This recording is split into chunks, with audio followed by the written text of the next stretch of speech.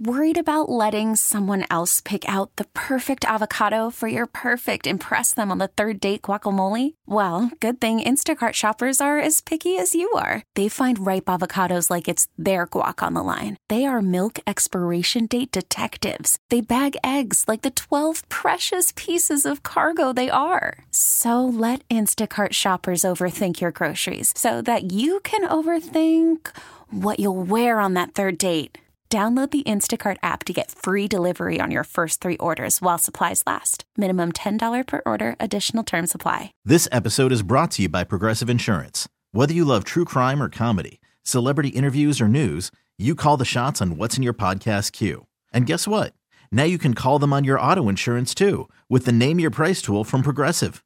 It works just the way it sounds. You tell Progressive how much you want to pay for car insurance, and they'll show you coverage options that fit your budget.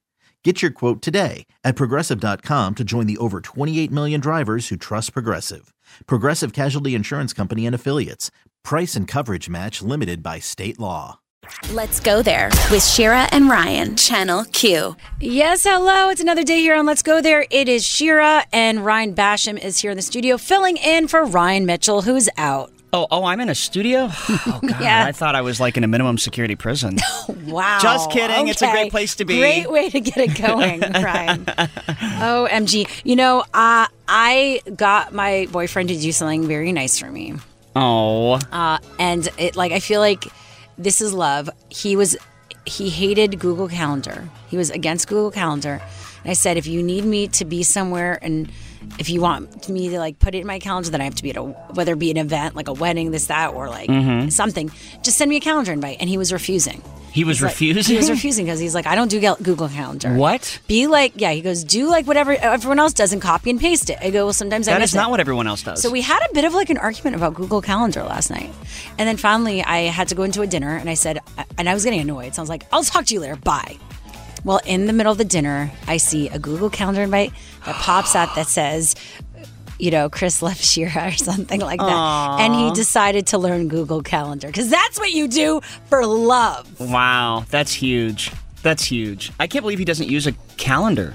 He has a calendar, but it's like his own, I don't know, it's an Android thing. I was like, no. it was like, oh no, it's not an Android thing. Google is everywhere. Yeah. No, it's more like an old school, like people just refusing to adapt to other people and like the world, the modern world. And when, you know what drives me crazy is when people get a paper calendar out of like their bag and like, oh, okay, so let's look at one more free. I think that's kind of cute. I just don't know how like that works. I mean, like, what people, happens if your bag gets stolen? True. What happens if you spill coffee on it? That's so true. Right? You are, you know, effed. I don't know how people did that back in the day. Seriously. Back in my day. Now I'm thinking about it. Okay. We etched it in stone. Well, lots coming up on the show. We're talking about this crazy heat wave, who's getting hit the hardest, and how to prepare for extreme weather. But first, coming in 15 minutes, what is the Respect for Marriage Act and how it could protect gay marriage? Let's get into some what's trending this hour right now, though. More than a dozen Democratic members of Congress were among those arrested by Capitol Police this afternoon as part of an abortion rights protest in front of the Supreme Court. Among those arrested are AOC, whose arrest was actually caught on video, Ilhan Omar, Carolyn Maloney, Andy Levin, and many more. Within 2 minutes of their arriving, police began ordering them to cease and desist. Instead, they sat on the street and were one by one led off by officers as they chanted, "The people united will never be divided." So here is some audio from the protest. If we don't get it, shut it down. What do we want? Justice. What do we want? Justice. What do we want? Justice. When do we want it? Now. If we don't get it. All right. Well, there you go. The protests continuing. And of course, we'll see if they'll need to continue that. Will the Respect for Marriage Act make a difference? Well, at least for maybe gay marriage, but not for abortion rights. Anyway, moving on to the World Health Organization, who reported that the highly infectious Marburg virus has been found in Ghana this week. 2 unrelated people died after testing positive for Marburg in the southern Ashanti region of the country. The highly infectious disease is similar to Ebola and has no vaccine. Yeah, the virus is not known to be native to other continents like North America, and the CDC says cases outside Africa are infrequent. Oh, infrequent. I feel much better. Yes. But still, it's scary for those who are living there, obviously. Yeah.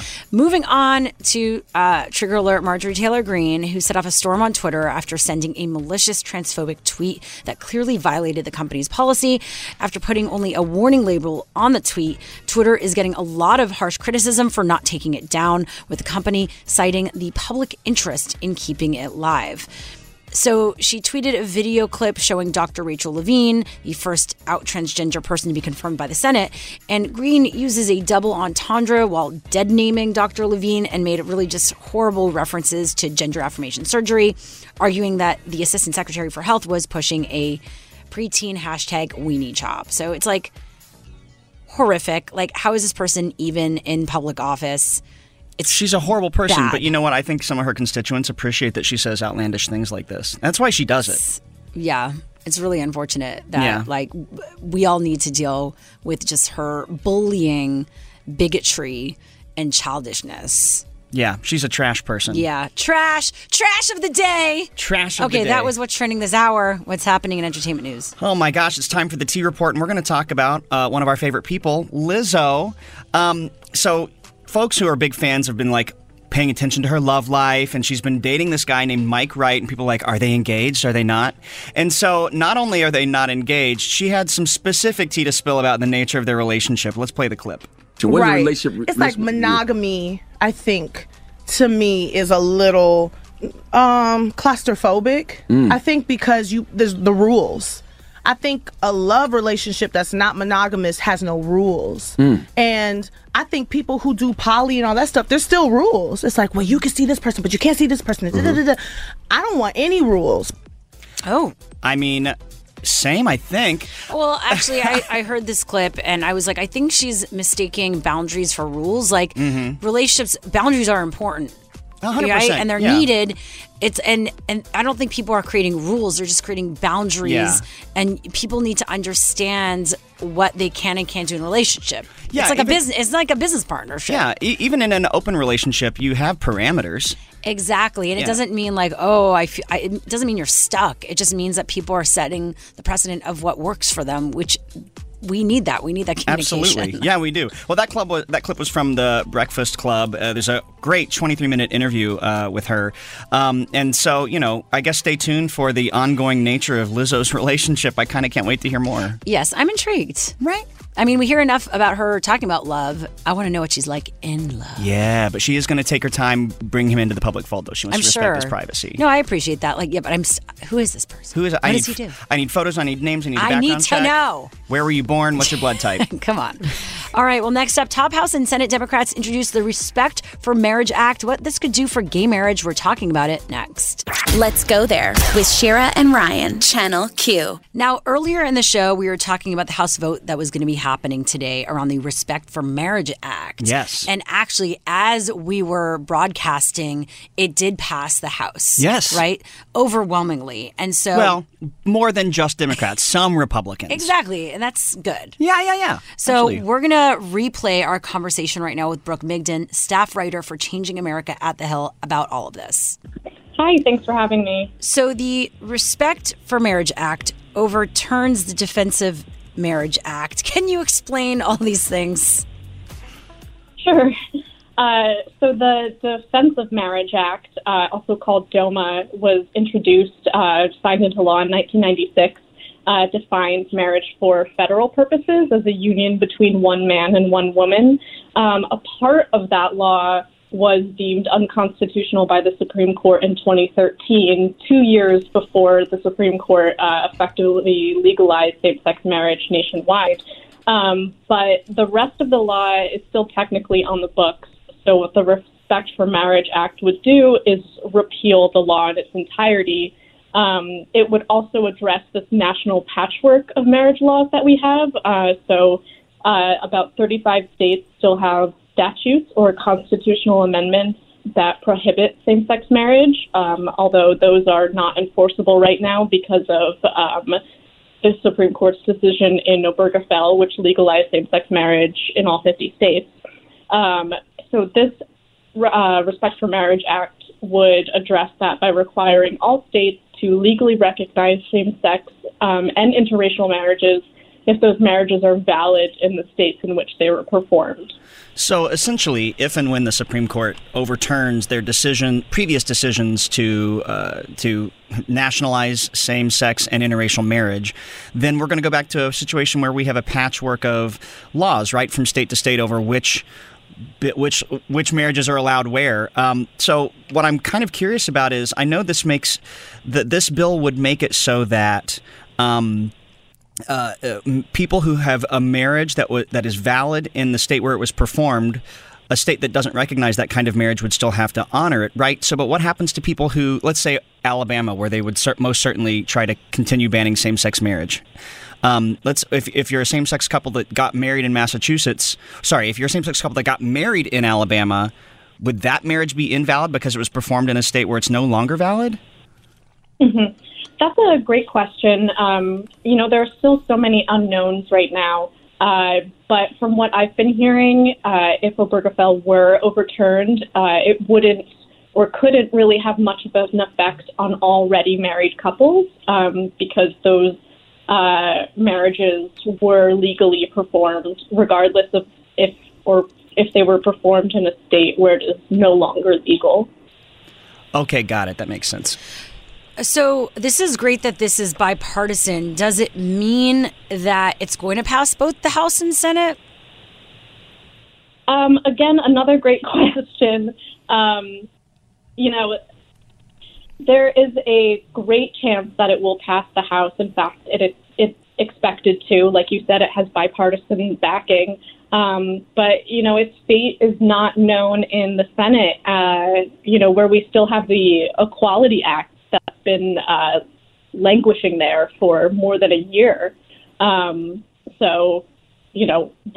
Senate also has a slight majority there, and 10 GOP senators would need to support Democrats in order to overcome the filibuster, and they don't know if they have that support yet. Yeah, which is wild because this is going to be a very interesting moment to see would we be able to visually see who went against this law being passed? You're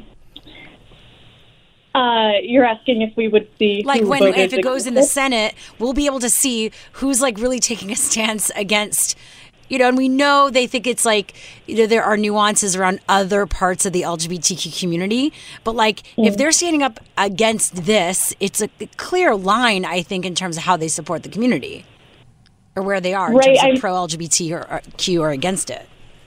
Mm-hmm. Right. The way that most GOP senators are interpreting it right now is that it's not so much an issue of LGBTQ rights as much as it is an issue of states' rights.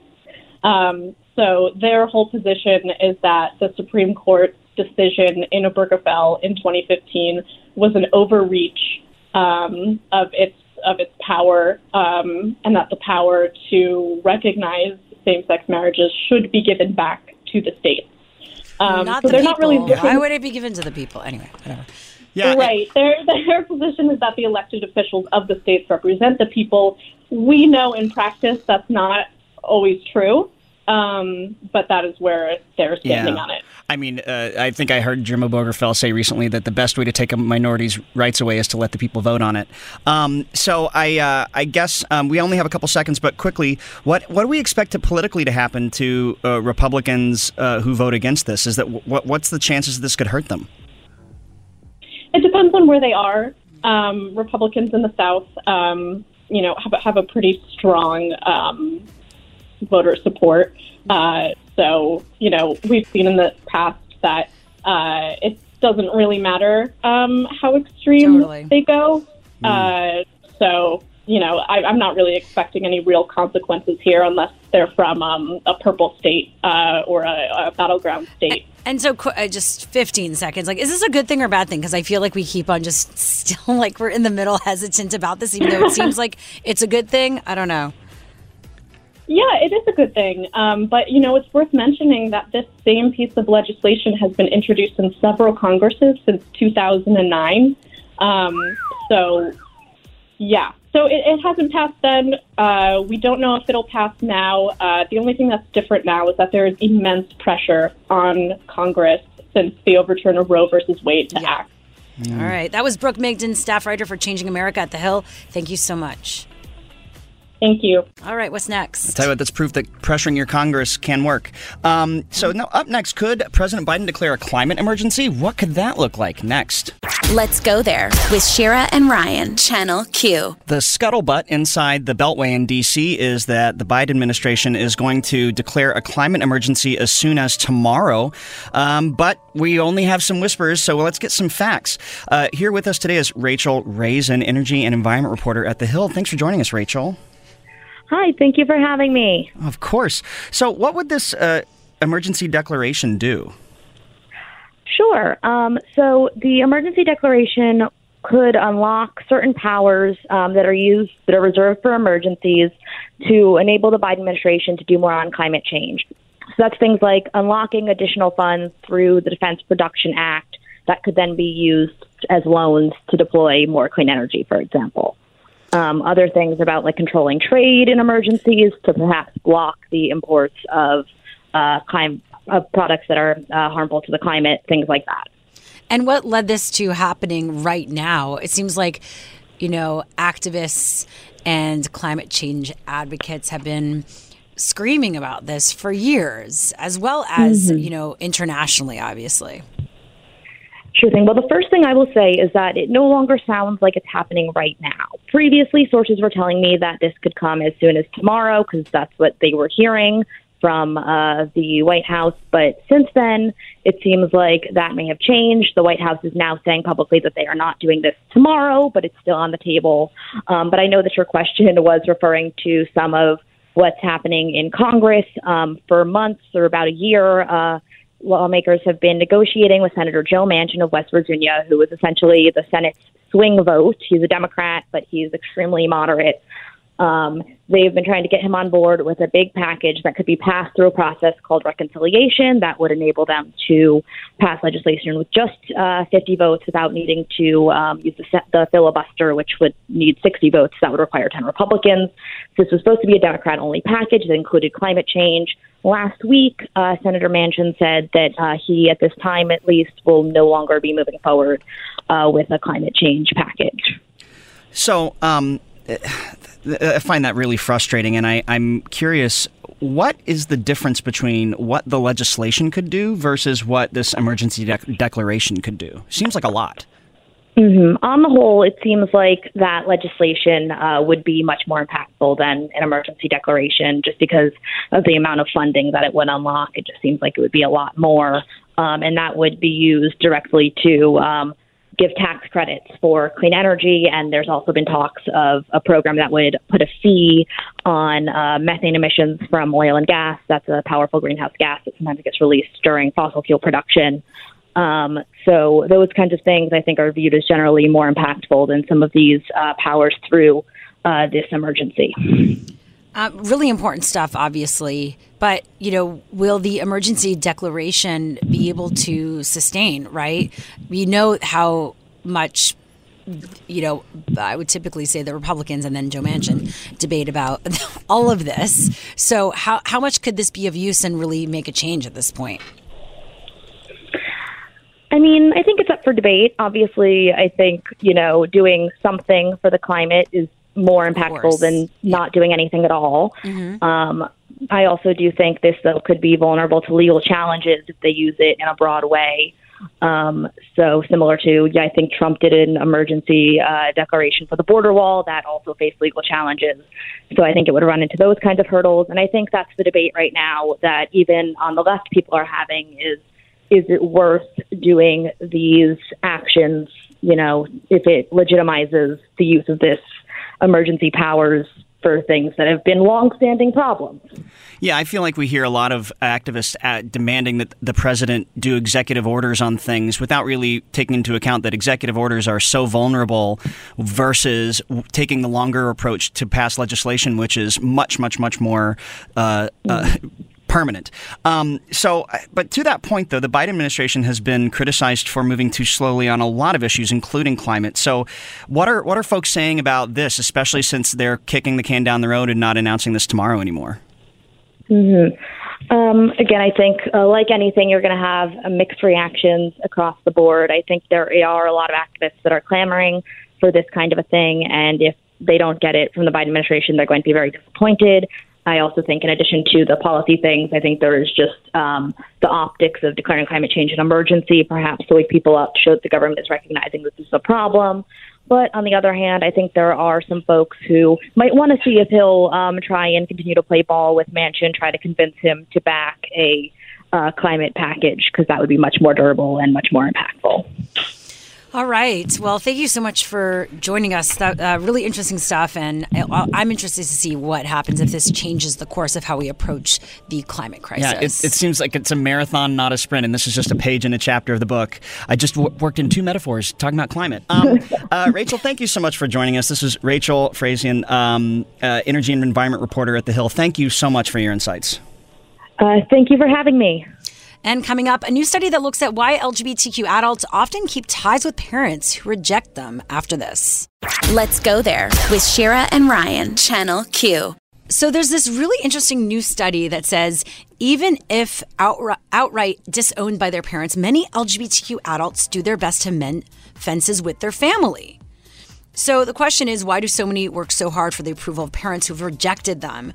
And this new research that's coming out of the Ohio State University really answers this question. It's fascinating stuff. And I do want to know, before we get to what they discovered, have you ever been in this position where, a family member disown you? Was your family pretty supportive? My family was very supportive, very accepting, but I also have many friends who have had the opposite. In fact, I have two standout things. I know one guy whose family disowned him, and they wouldn't even help him with his FAFSA, which you need to fill out to get student aid. So he couldn't even get in-state tuition at a state school because you have to have your parents' tax information.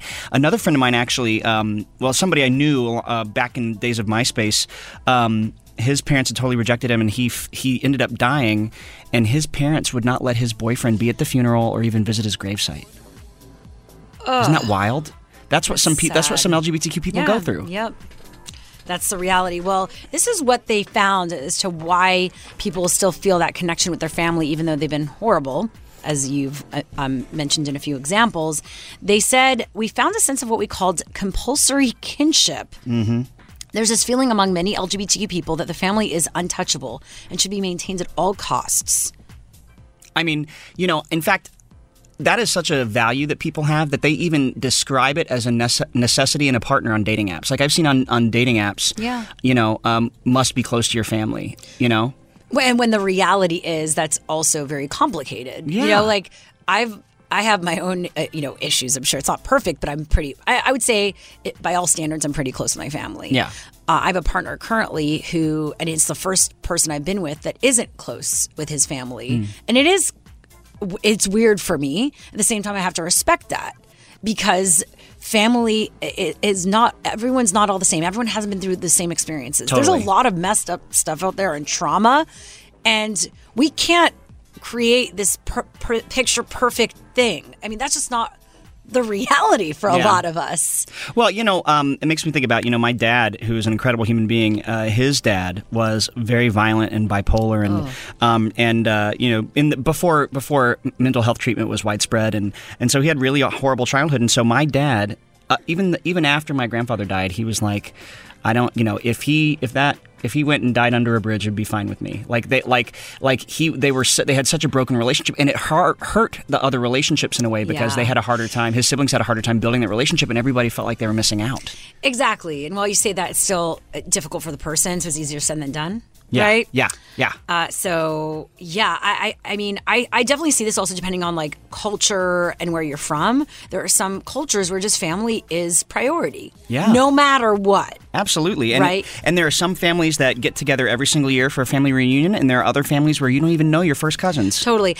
What I hope comes out of this, whether it be for anyone, but is that you get to choose or who your family is in a way, and it could be your blood family or otherwise. Yeah. In that way, and you could feel a loyalty, but understand you're also allowed to have boundaries. Yeah. If And there's someone no- is not treating you properly. Yeah, and if the other person isn't participating in a healthy relationship, that is not your fault. And I think this study, it'd be interesting to see out of all these people who has gone like to therapy or who, like, are they trying to rebuild what they didn't have, or are they doing this like as like on the other side of their healing, right? Yeah. Well, I There's think just even so many straight people different can things relate to around that last thing you said. Totally. Yeah. Exactly. Yeah.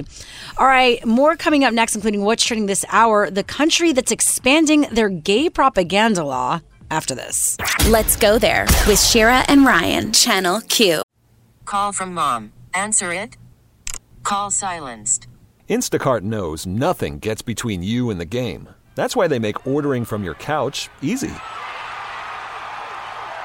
Stock up today and get all your groceries for the week delivered in as fast as 30 minutes without missing a minute of the game. You have 47 new voicemails. Download the app to get free delivery on your first 3 orders while supplies last. Minimum $10 per order. Additional terms apply. Selling a little or a lot?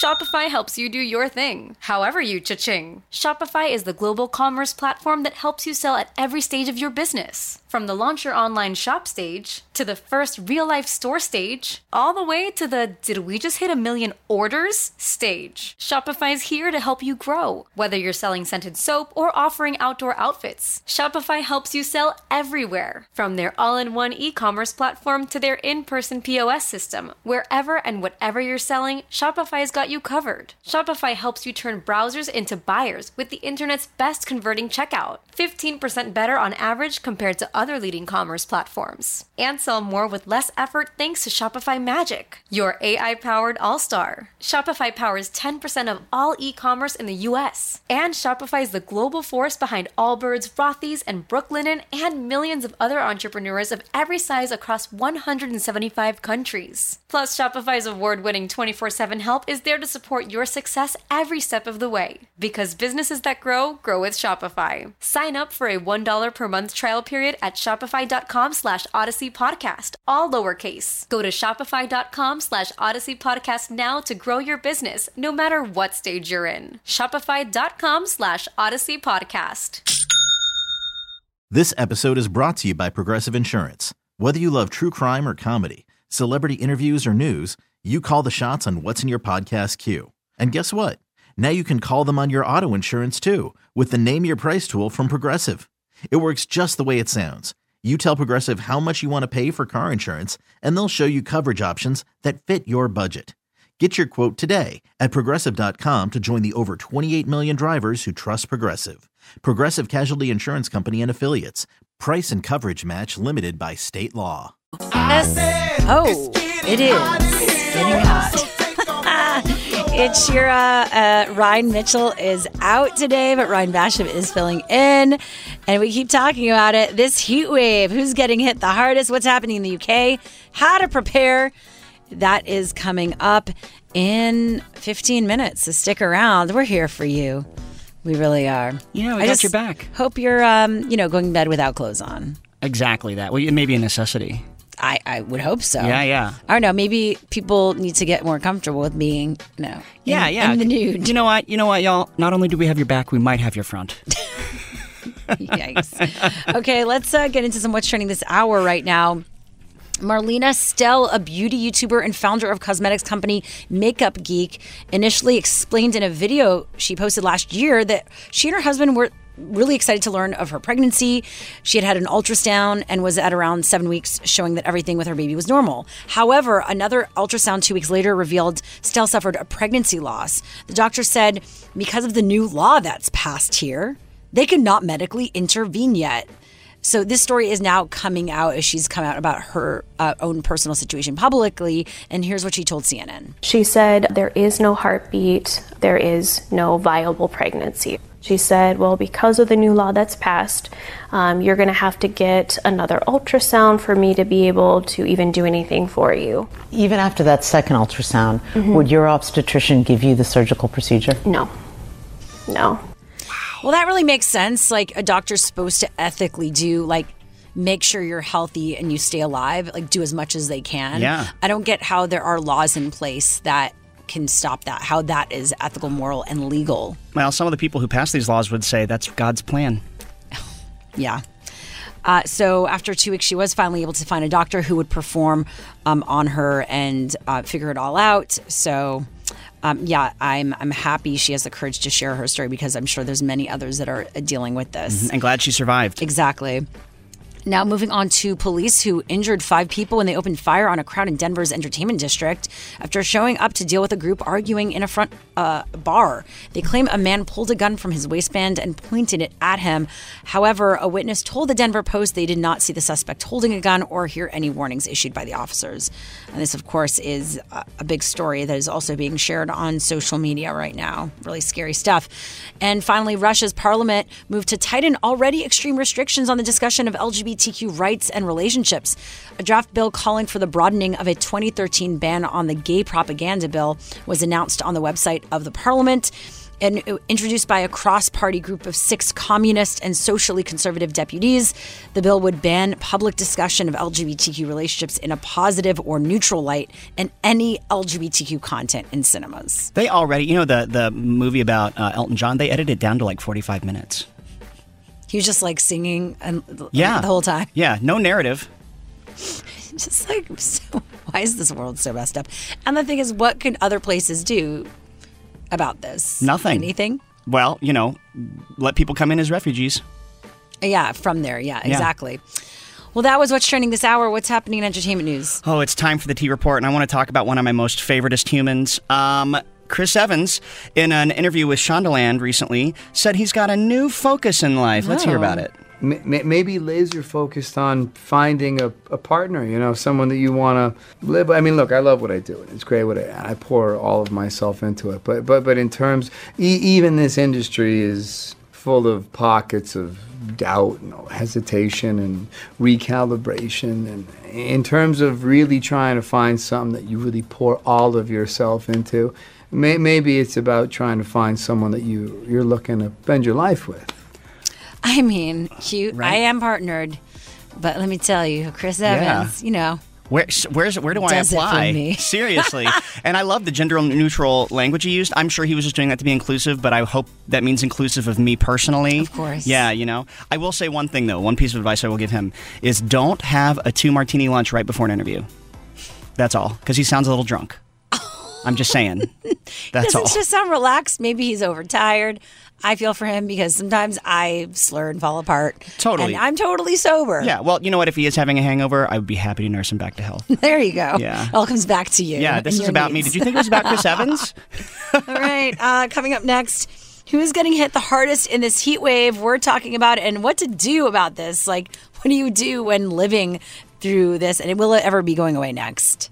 Let's go there with Shira and Ryan, Channel Q. The Washington Post published this piece showcasing 7 maps that highlight this heat wave that's happening across the globe.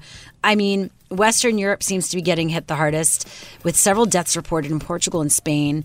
It's pretty frightening when you look at this because it's just red hot everywhere. Yeah, this is our planet now. I don't know if this is for like effect, right? If it's being overemphasized. I mean, every weather map has red as the hottest, I think. Yeah, but it just seems like over the top. Joining us right now is Washington Post weather contributor Matthew Capucci to break it all down for us. Welcome to the show. Hey, thanks so much for having me. I mean, thank you. Love your energy. These maps are red hot, and I know that that's just what happens because that's where it is. But what is happening right now in the UK? Is this just dramatic in terms of what we're seeing?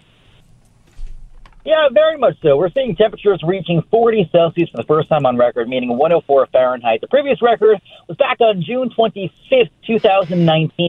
They got 38.7 Celsius, which was 101.7 Fahrenheit. So to reach 40 Celsius is unprecedented, but not only did we beat the previous record by about 2.3 degrees Fahrenheit, which is impressive in and of itself. It's like winning a 5K by 7 or 8 minutes. But at the same time, too, we did that at 29 different weather stations. In other words, this wasn't just one sensor, one station that broke the previous record. This was 29 across the country. And, I mean, it was incredibly hot today, incredibly hot yesterday. And one of the issues is that vulnerability there is through the roof. You have about 6% of the population is over the age of 80 in Europe. You have 5% of people who have air conditioning. The other 95% don't.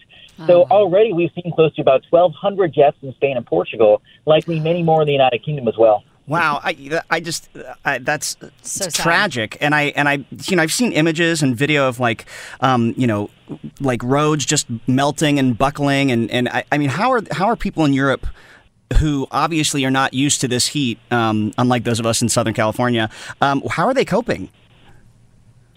Well, it's a good question, and to be honest, I don't really know. I think folks are trying to do the best they can. The issue is not necessarily the temperatures themselves, because you see in Arizona, their average temperature this time of year is like 114 Fahrenheit. You see a place like California where they're seeing temperatures like this all the time. It's not necessarily the temperatures, it's the fact that the infrastructure there can't really handle this, nor can the people, simply because they're not acclimated to it.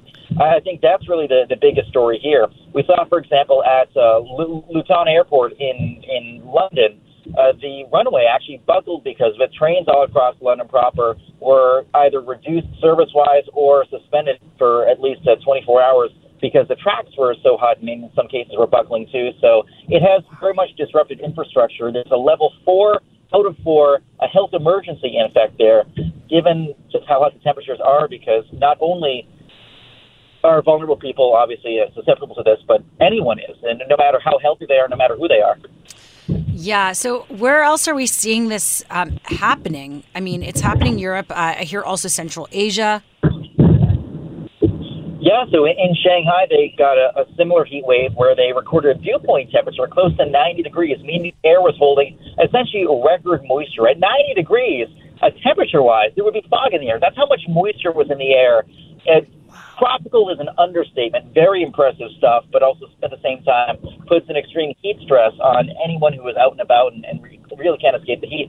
And the issue, too, is the overnight warm temperatures. The UK saw their highest overnight temperature on record. Dallas saw their highest overnight temperature on record. Multiple heat waves across the world where we're seeing these warm overnight lows, and that's kind of the number one contributor to heat-related fatalities, is the fact that overnight people's body temperatures can't cool. They don't have that respite. They don't have that enough. The heat stress never really wanes, and they get kind of a head start the next day. And unfortunately, you have something called population harvesting, where you have vulnerable populations who suffer premature death because of everything going on. And we've seen that, in the hundreds to thousands. That I mean, these numbers are kind of blowing my mind, and this is happening all over the Western Hemisphere all at once. I mean, why is it happening everywhere all at once? And do we think the Southern Hemisphere, when they have their summer, are going to experience something similar? Well, last year the Southern Hemisphere did get a very impressive summer with a number of heat waves. The Northern Hemisphere right now is seeing that just because it is summertime. But here's the thing. We're used to it being hot in the summertime. Of course, that's a staple of summer. But climate change is pushing otherwise high-end events into record territory. In other words, we already have anomalies because averages are just the mean of ordinary ups and downs. We're used to ups and downs in the weather. But climate change, for example, made the heat event in the UK about to occur. That's 1,000% more likely. It also helps increase temperatures by about 3 or 4 degrees, which once again pushed an otherwise high-end event into that record area. So it is largely the result of human-induced climate change. We're irreversibly adding heat to the climate system, and we're seeing the impacts manifest in real time. Wow. And so what about here in the U.S.? We've been talking a bit about this throughout the show, but is it going to get worse? Well, today was the worst day of the current ongoing heat wave. Dallas has hit 100 degrees 14 times in the past month. They were at 109 yesterday, so very impressive stuff there. Pryor Creek, Oklahoma will see temperatures around 106, 107. Oklahoma City seeing temperatures close to 110. And they've only done that, I believe, 19 times on record. So regardless, no matter how you slice it, very hot temperatures all over the place. And just quickly, we have like 30 seconds or so. What are we supposed to do when we're in these situations to be safe? One of those things where you want to check up on elderly relatives and neighbors. Of course, where it's humid outside, it's very easy with the heat index to exert yourself very quickly. But oftentimes when it's dry, if it's a dry heat, people underestimate how significant of a toll that can take on the human body because they don't sweat. They don't notice they're sweating. They don't notice they're dry, and they dry out before and become dehydrated before they realize that they're suffering a heat stroke or heat exhaustion. So, again, take it easy in setups like this. Don't push yourself. It's an excuse to sit inside, not go for that jog, not mow the lawn. have a good beverage or something, a nice cold one. I, of course, have mine of choice. And also, if you know folks who are extra vulnerable, old folks who may be homeless, things like that, give them a call. Make sure they have access to a cooling shelter, too. All right. Well, that was Washington Post weather contributor Matthew Capucci. Felt like we had our own Al Roker here. Thank you so much. Well, thank you. I appreciate it. All right, we did talk about what you could do right now to deal with the weather changes, but what do we do, like, what's sustainable for the future? How do we prepare? Yeah, some of those answers after this. Let's go there with Shira and Ryan, Channel Q. This time of year has increasingly become what the Union of Concerned Scientists has termed the danger season. But not everyone has equitable access to the necessary resources in times of natural disaster. Here to explain how we can prepare is Akhter, the Future Perfect Fellow at Vox. Thank you for joining us. Yeah, of course. This was a really great piece about how marginalized communities especially are at risk. And can you just give us a bit of an overview about, what do people often miss when it comes to danger season and who's impacted? Yeah, no, thank you for the question. So basically this comes down to, I think, the way, and this includes, us in the media, right? It's like a disaster happens, and then there's some coverage of it while it's happening, and then the media and government actors kind of pick up and leave. But the reality is the effects of disasters can last months, years, often a lifetime for people as they're kind of having to go through a cycle of going through one disaster after another. Like I've seen this myself in Houston. There's still people 5 years after Harvey still not having been able to rebuild their homes. That's just wild. So extreme heat waves, according to this article, wildfires, other disasters. In 2021, it had already impacted at least 1 in 3 Americans. So this is something that we need to really be mindful of, which is obviously possibly why President Biden is saying we're in an emergency situation here, even though some people don't think we are and they're in denial. So, I guess, have we reached that fever pitch? Have we reached that point where it's like, we need to do something about this? Is it different than the moment we've said that in the past? Yeah, no, that's a good question. I think it comes down to a few different things. I think one, like beyond federal action at the local level and at the state level, you're seeing more and more people realizing we got to collectively do something about this.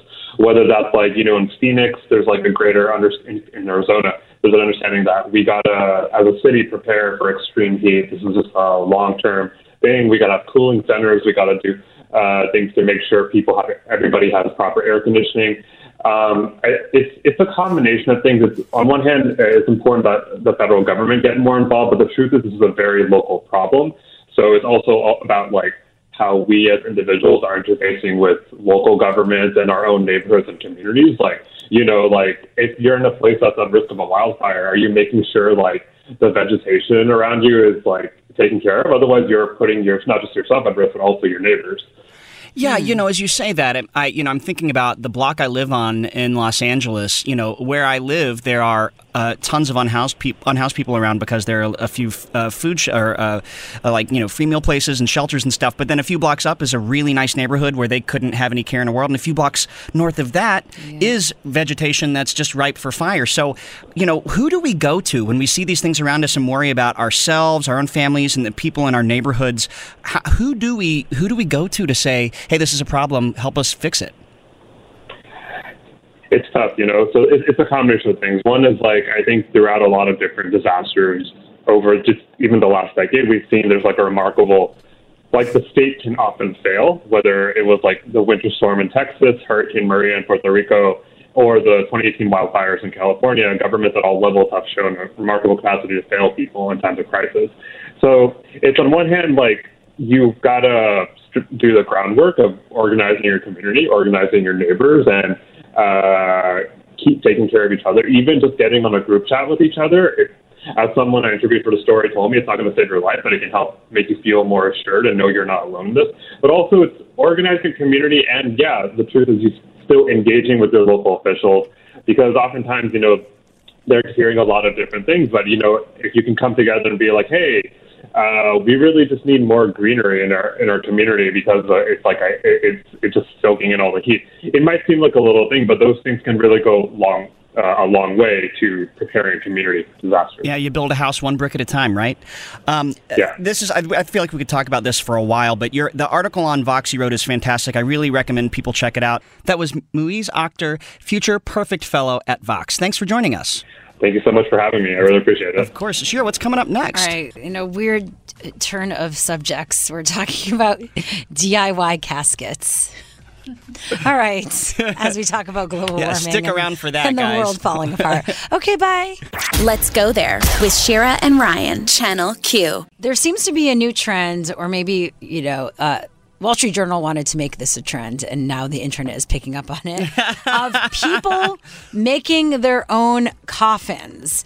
So they found this guy, this woodworker, who makes his own coffins, or made one for himself, and it was actually a bookshelf. So this guy, Chuck Lacken, he's out of Waterville, Maine. He saw how non-personal the whole process was from his father's death, and he was like, why not do this and make it more fun and connected, right? Like in your life. And so he did this for himself. He has a website called lastthings.net. He said it's a place for those who want to be more in control of what happens to their own body after death, or would like to explore ways to care for a loved one's body after death. So he has lower cost alternatives to coffin services available at funeral homes, including building your own, because it's also pretty expensive, including with the materials these days, right? Inflation. That means wood is more expensive. So he will work with you to make something.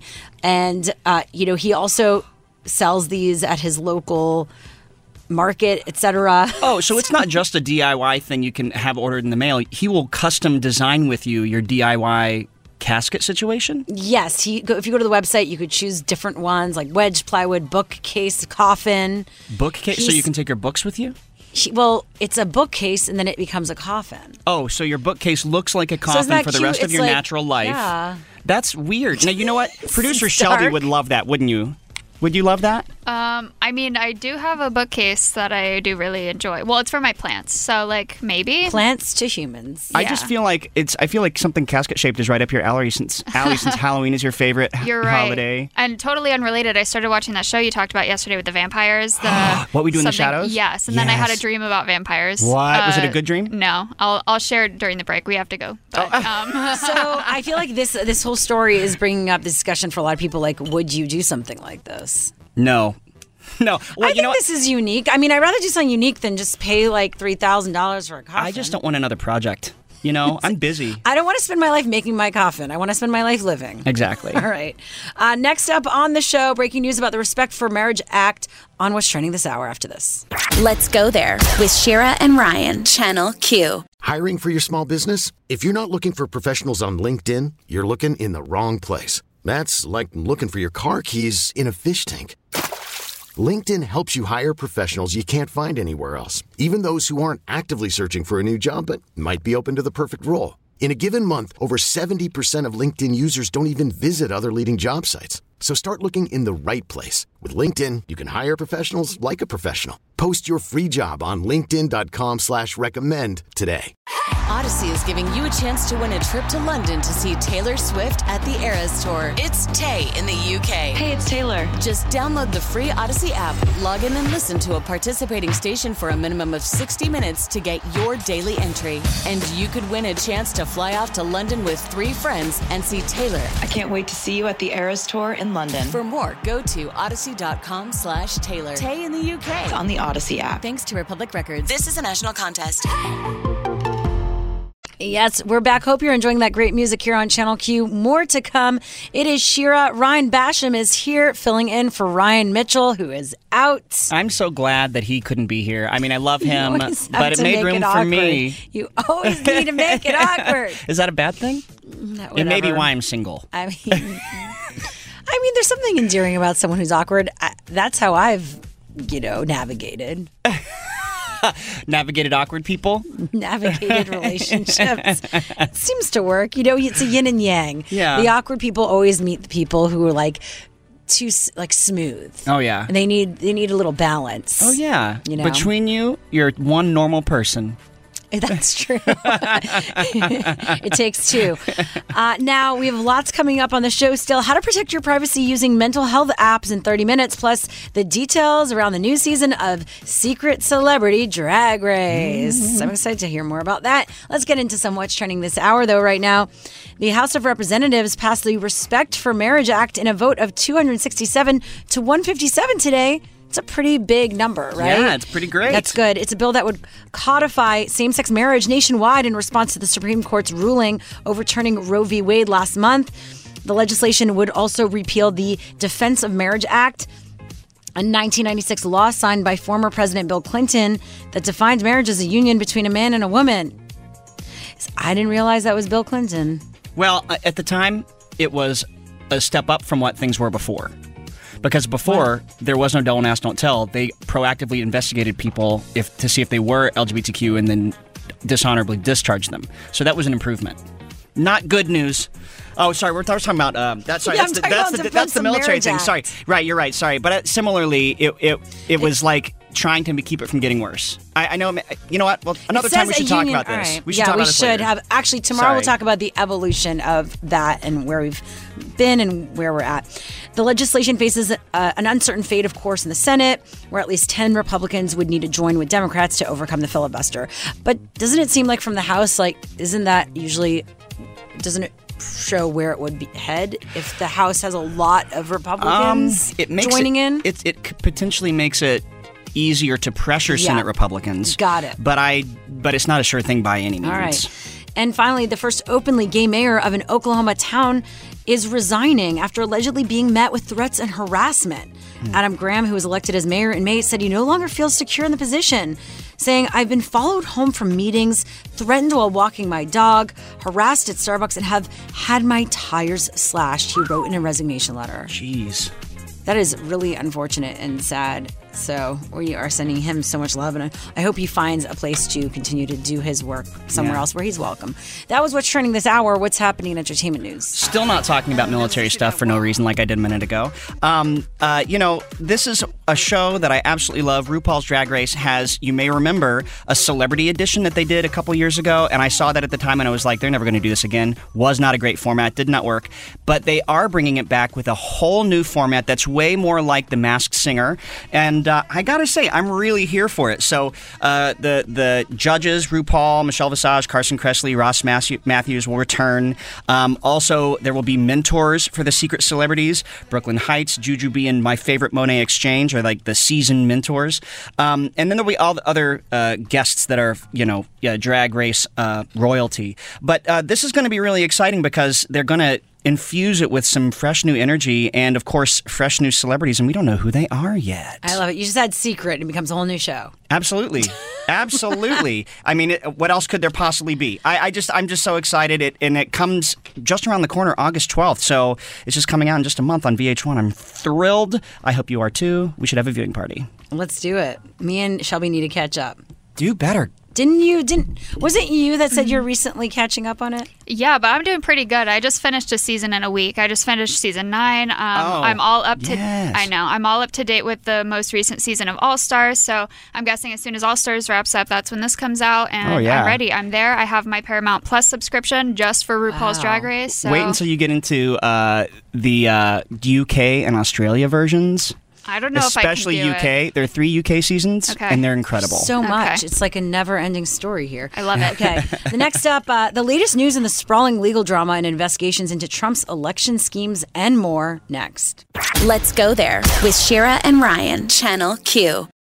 So we're going to talk about my favorite subject and yours, Donald Trump. Just kidding. But actually, I do kind of love this subject in a way because it feels like Schadenfreude. It's the sprawling investigations into Trump and his cronies and their attempts to subvert the will of the American people. Is this something new? Yes, it's new. I hope you have some new details. Yeah, no, or something. Yeah, I do have new details. And so the thing that I'm most excited about is Steve Bannon, you may remember, helped run Donald Trump's campaign, was his chief strategist for the first 7 months in the White House, was pardoned by Trump after he was charged with money laundering and mail fraud counts over his fraudulent fundraiser to help build the wall.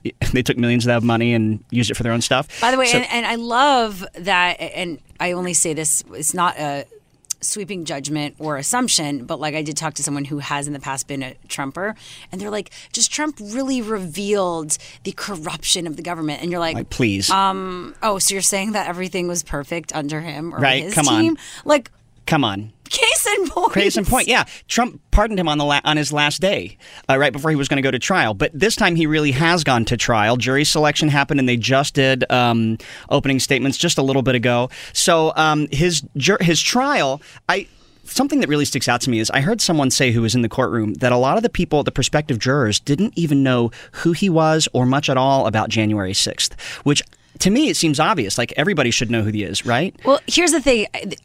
Maybe is that being said, or was that done so that they were unbiased? Yeah, but maybe. then at the same time, it's like, how many people out there across America are unaware, and are we just in a bubble, which is possibly why Americans keep making the wrong move over and over again. Yes. As it relates to politics and the election. Absolutely, I think that's the case. Yeah, I do think that's the case. And a lot of these people who didn't know who he was and much about January 6th were younger people who were prospective jurors. What? Yeah, so younger people who didn't know much about what was going on.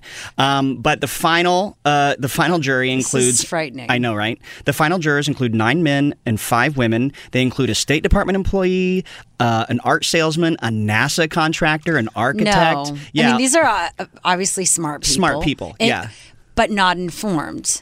Yeah, well, they ended up dismissing most of those people who, they just dismissed a lot of people, and they ended up with these folks who are somewhere between somewhat to a lot aware, but the attorneys for both sides thought they would be impartial, I guess. So, and now at this point, he's facing 2 charges for contempt of Congress, and he faces up to a year in prison for each count. And they have already, the judge disallowed almost every defense he was going to make because it wasn't really germane. So he has almost no defense, and he's going to trial now, and he's probably going to go to jail, go to prison. Well, obviously. Yeah. I mean, years overdue, but, that domino falls. And here's the other thing. So the other thing that happened is, in Georgia, there's an investigation at the state level into the fake elector scheme in Georgia. So news broke that 11 people have now been notified that they're targets of the investigation. Before, we thought it was like 2 or 3. Now it's almost every single one of the fake Republican electors from Georgia are targets of the investigation and are being and they're trying to fight being forced to testify in front of a grand jury. And these are people that were acting like they were in the right and everyone else was in the wrong? Well, now they're saying, we didn't know. We were just, just in case. Going with the going with it because they believed it that much? Yes, but they signed fraudulent documents. They were, and they may have been even more. One of these people was the chair of the Republican What Party documents did they in sign? Florida. They signed, so when you are electors from a state, you sign a document with your other electors that's saying we're the electors. Mm-hmm. So there was that valid one from Georgia that were the Democratic electors for Joe Biden. And then there was the invalid fake one that the Republicans made to look legit. They made it as a carbon copy, as if it were on state letterhead and stuff.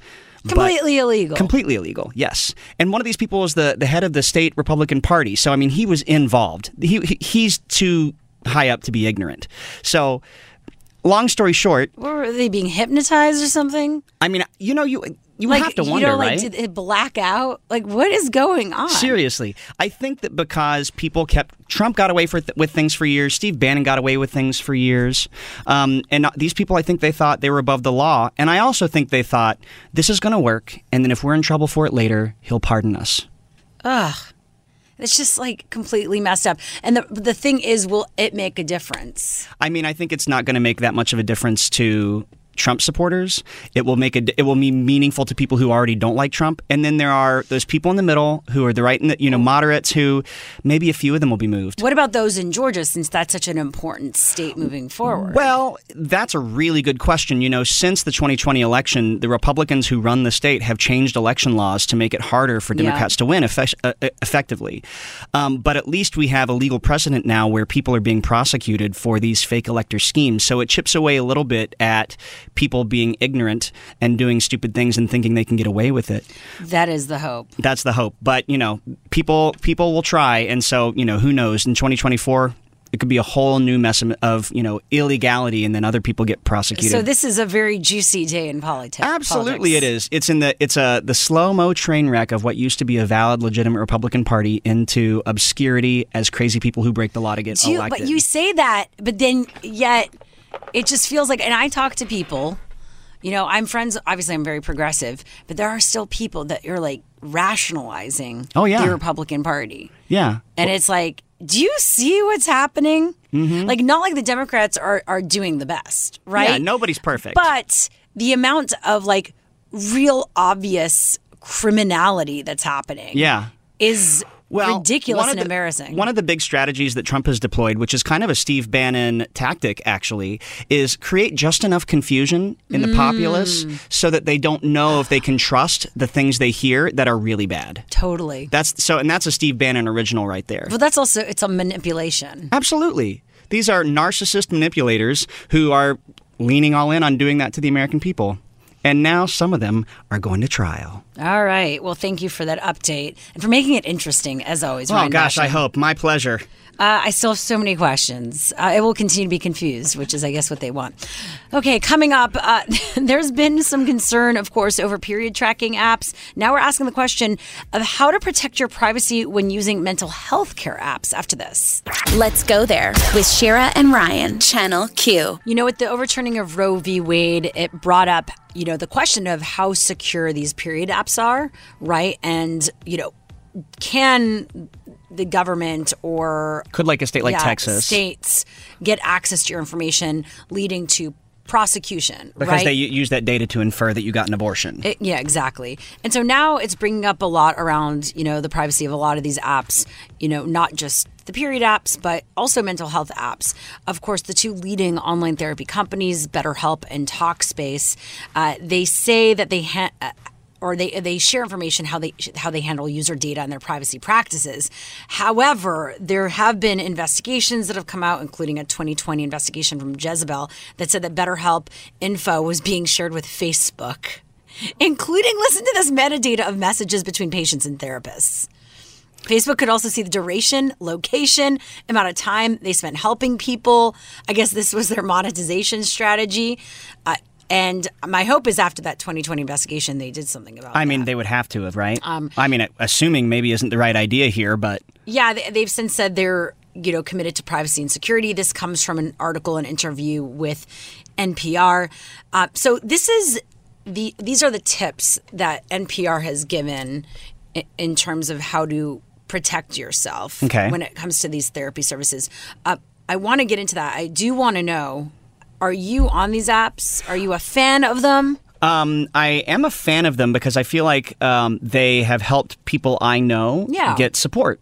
I actually gifted my friend who was too stressed out and too busy to go find a therapist. She hadn't, had the ability to pay for one. She just, so I was like, if I just give you a month of BetterHelp, will you use it? And she's like, yes, I will use it. And so that got her on the therapy train.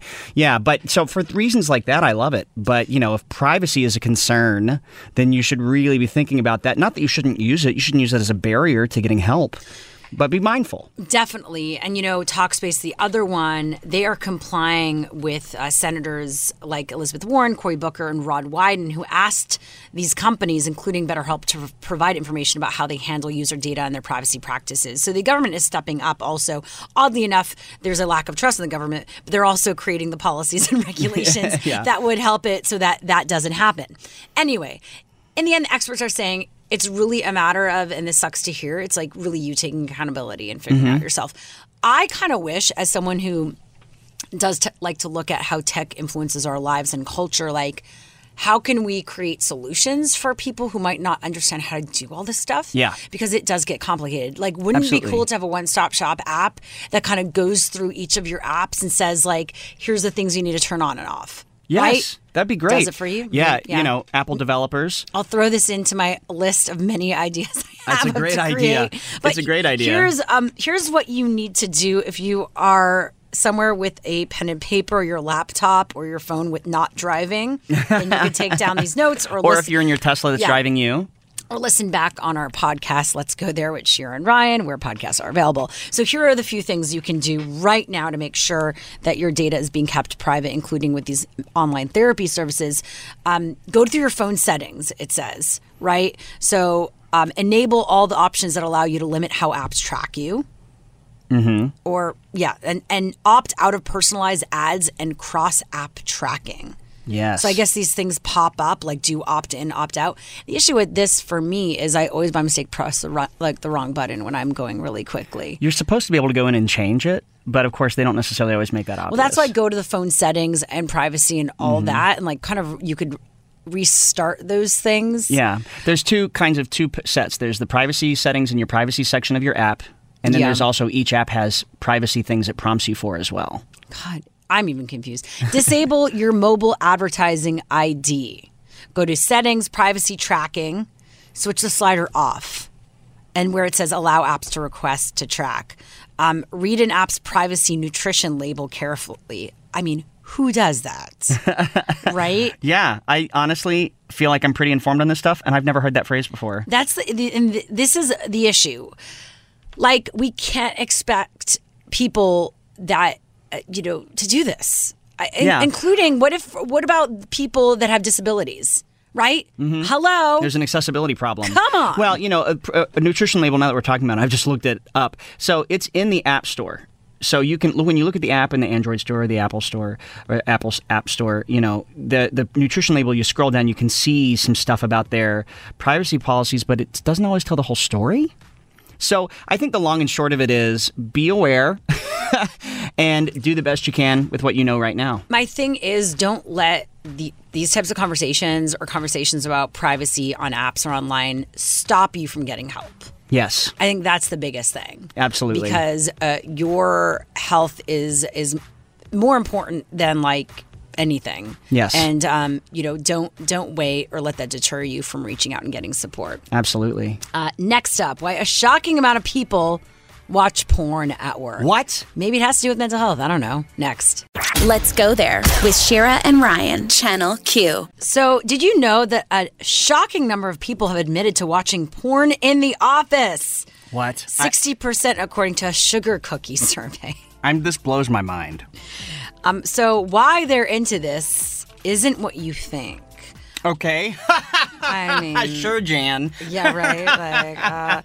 Craig Jackson, a professor of occupational health psychology at Birmingham City University in the UK, told the BBC recently, I think we have this view that if someone's accessing porn at work, they are somehow secretly masturbating at the desk, or they're disappearing off to the toilets to masturbate. It's more of a distraction. Okay. And he noted stress relief or a coping mechanism while working. I don't understand. I don't get They it. say a lot of times porn becomes a way of coping with how mundane and unpleasant the reality of their work is. And for some, it's not a way to solve their boredom, it's a reward. Another psychologist said this. I mean, you're just talking about why people use this type of thing to numb themselves from actually dealing and coping. Yeah, right? that's kind of what I hear when I typically, read it's that, like saying, yeah. like, why do people go outside and smoke a cigarette? Why do people go and maybe drink, right? Yeah. Why do people, I don't know, I bite my nails? Like, I think there are different coping mechanisms depending on who you are and your backgrounds. Yeah. But still, it's hard for me to imagine that, like, first of all, I don't understand why someone would watch porn in a context that doesn't include some kind of self-care, if you know what I mean. Like, I don't understand. Self-care. Yeah, people are self-sabotaging. No, people don't think about it. It's like, it has another brain, I think, when you I want to do have that. heard that before. I actually think there also could be kinky to be like, this is bad. I shouldn't be doing this. And then you're turned on by the fact that you know you shouldn't be doing it in that But setting. do you stay turned on without doing anything about the being turned on at work? Well, that's the thing, is that's why people start looking at porn. Like, but yeah, people I think could be turned on and not like get off. I guess. Like that's kind of that's the thing. That's hard for me to imagine. It's but a kink. All right. I guess I know You people know, who... you yeah. can't look at it. It becomes this like naughty thing. Like a forbidden fruit. And so then you're like, ooh, maybe if I just like open up my tab without people looking. I feel like this day and age though, with the Me Too movement and everything, I feel like it becomes like I would be more worried that you'd get caught. Yes. People would find out you do it and then you lose your job. I don't even go on potentially pornographic sites on my work laptop at home because I'm afraid that they're watching. Like I know technologically they probably can't, but I'm afraid they will. Oh, you have a work laptop. Yeah. And I'm like I have a personal laptop for that, and other things. Presumably. How many other things do you have? Like iPad, phone? I mean, look, multiple devices. I'm wall-to-wall screens in my bedroom. Oh my God! I still have a mirror on the ceiling, though. You have a mirror on I'm your kidding. ceiling? That was a joke. No. Okay. Can So, you imagine? what are your thoughts? Producer Shelby, have you looked at anything inappropriate at work? By the way, this is a safe space. We did just all have to do a mandatory HR training a couple weeks ago. Have you done in the past, not here? Yeah. No. I was going to comment on two things. One, the fact that it seems like it's less of a numbing thing, quote unquote, and more of like a upper. Like I'm bored at work, seeing something frisky will spark something in my brain and maybe give me some more energy. Yeah. Excitement. Yeah. Zest for life. Yes. Jeez. Okay. And then in this article, it says that Pornhub released a survey statement thing that says the highest viewing came in around 4 p.m. So I feel like that's like end of the workday. Yeah, because I guess most people Or end at like 5. kids right before their parents get home. Here's the thing. That's true. I believe that because my time that I get the most, is 4. Are you serious? I'm an afternoon. It sucks because it's the worst timing, and maybe I like subconsciously know that. So maybe it's like my I just mechanism can't with you. Yeah, I'm not a morning person, and then I get too tired at night.